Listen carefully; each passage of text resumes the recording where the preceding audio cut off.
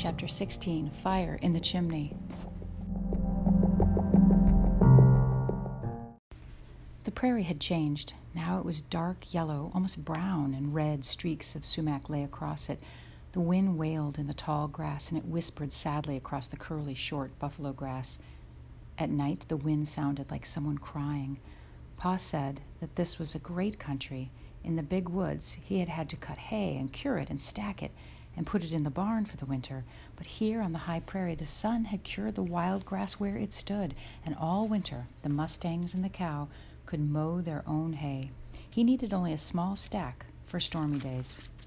Now the weather was cooler, and he would go to town. He had not gone while the summer was hot because the heat would be too hard on Pet and Patty. They must pull the wagon 20 miles a day to get to town in 2 days, and he did not want to be away from home any longer than he had to. He stacked a small stack of hay by the barn. He cut the winter's wood and cored it in a long cord against the house. Now he had only to get meat enough to last while he was gone, so he took his gun and he went hunting. Laura and Mary played in the wind outdoors. When they heard a shot echo in the woods along the creek, they knew that Pa had got some meat. The wind was cooler now, and all along the creek bottoms, flocks of wild ducks were rising, flying, settling again.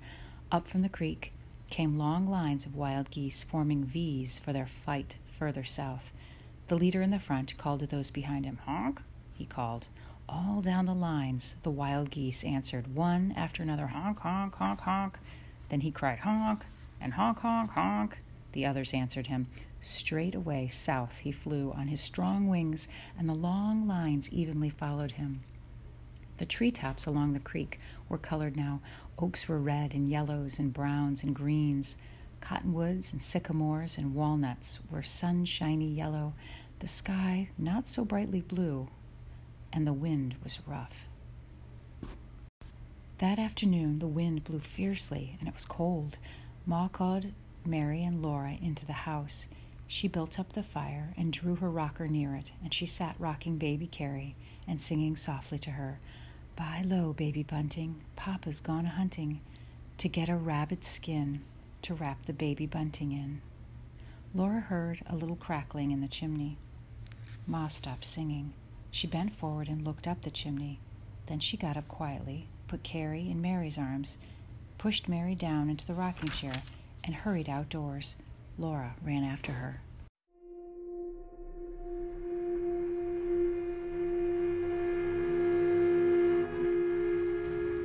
The whole top of the chimney was on fire. The sticks that made it were burning up. The fire was roaring in the wind and licking toward the helpless roof. Ma seized a long pole and struck at the roaring fire, and the burning sticks fell all around her. Laura did not know what to do. She grabbed a pole too, but Ma told her to stay away. The roaring fire was terrible. It could burn the whole house, and Laura couldn't do anything. She ran into the house. Burning sticks and coals were falling down the chimney and rolling out onto the hearth. The house was full of smoke. One big blazing stick rolled on the floor under Mary's skirts. Mary couldn't move. She was so scared. Laura was too scared to think. She grabbed the back of the heavy rocking chair and pulled with all her might. The chair with Mary and Carrie in it came sliding back across the floor. Laura grabbed up the burning stick and flung it into the fireplace just as Ma came in.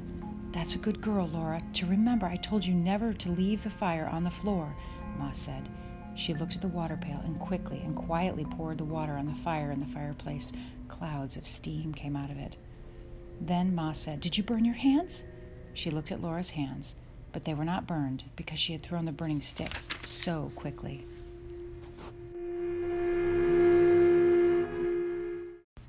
Laura was not really crying. She was too big to cry. Only one tear ran out of each eye and her throat choked up, but that was not crying. She hid her face against Ma and hung onto her tight. She was so glad the fire had not hurt Ma. "Don't cry, Laura," Ma said, stroking her. "Were you afraid?" "Yes," said Laura. "I was afraid Mary and Carrie would burn up. I was afraid the house would burn up and we wouldn't have any house, and I'm scared now." Mary could talk now. She told Ma how Laura had pulled the chair away from the fire. Laura was so little and the chair was so big and so heavy with Mary and Carrie in it that Ma was surprised. She said she didn't know how Laura had done it. "You were a brave girl, Laura," she said, but Laura had really been terribly scared.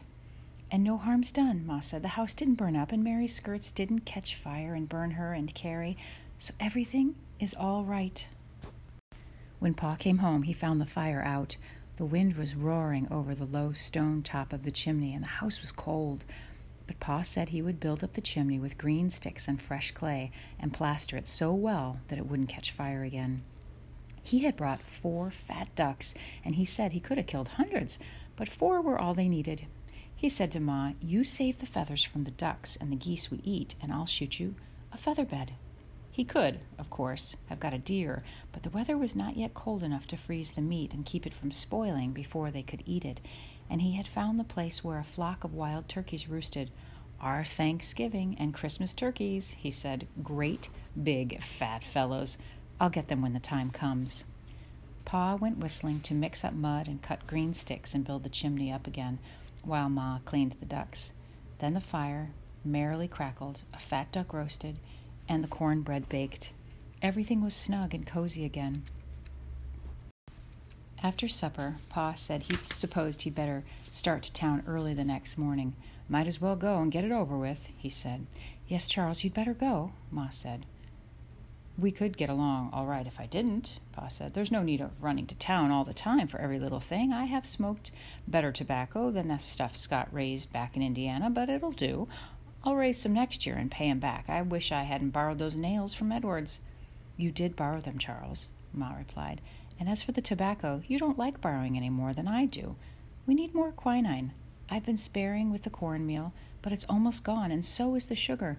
You could find a bee tree, but there's no cornmeal tree here to be found. So, as far as I know, we'll raise no corn till next year. A little salt pork would taste good, too, after all this wild game. And, Charles, I'd like to write to the folks in Wisconsin. If you mail a letter now, they can write this winter, and then we can hear back from them next spring." "Oh, you're right, Caroline. You always are," Pa said. Then he turned to Mary and Laura and said it was bedtime. If he was going to start early the next morning, he'd better start sleeping early tonight.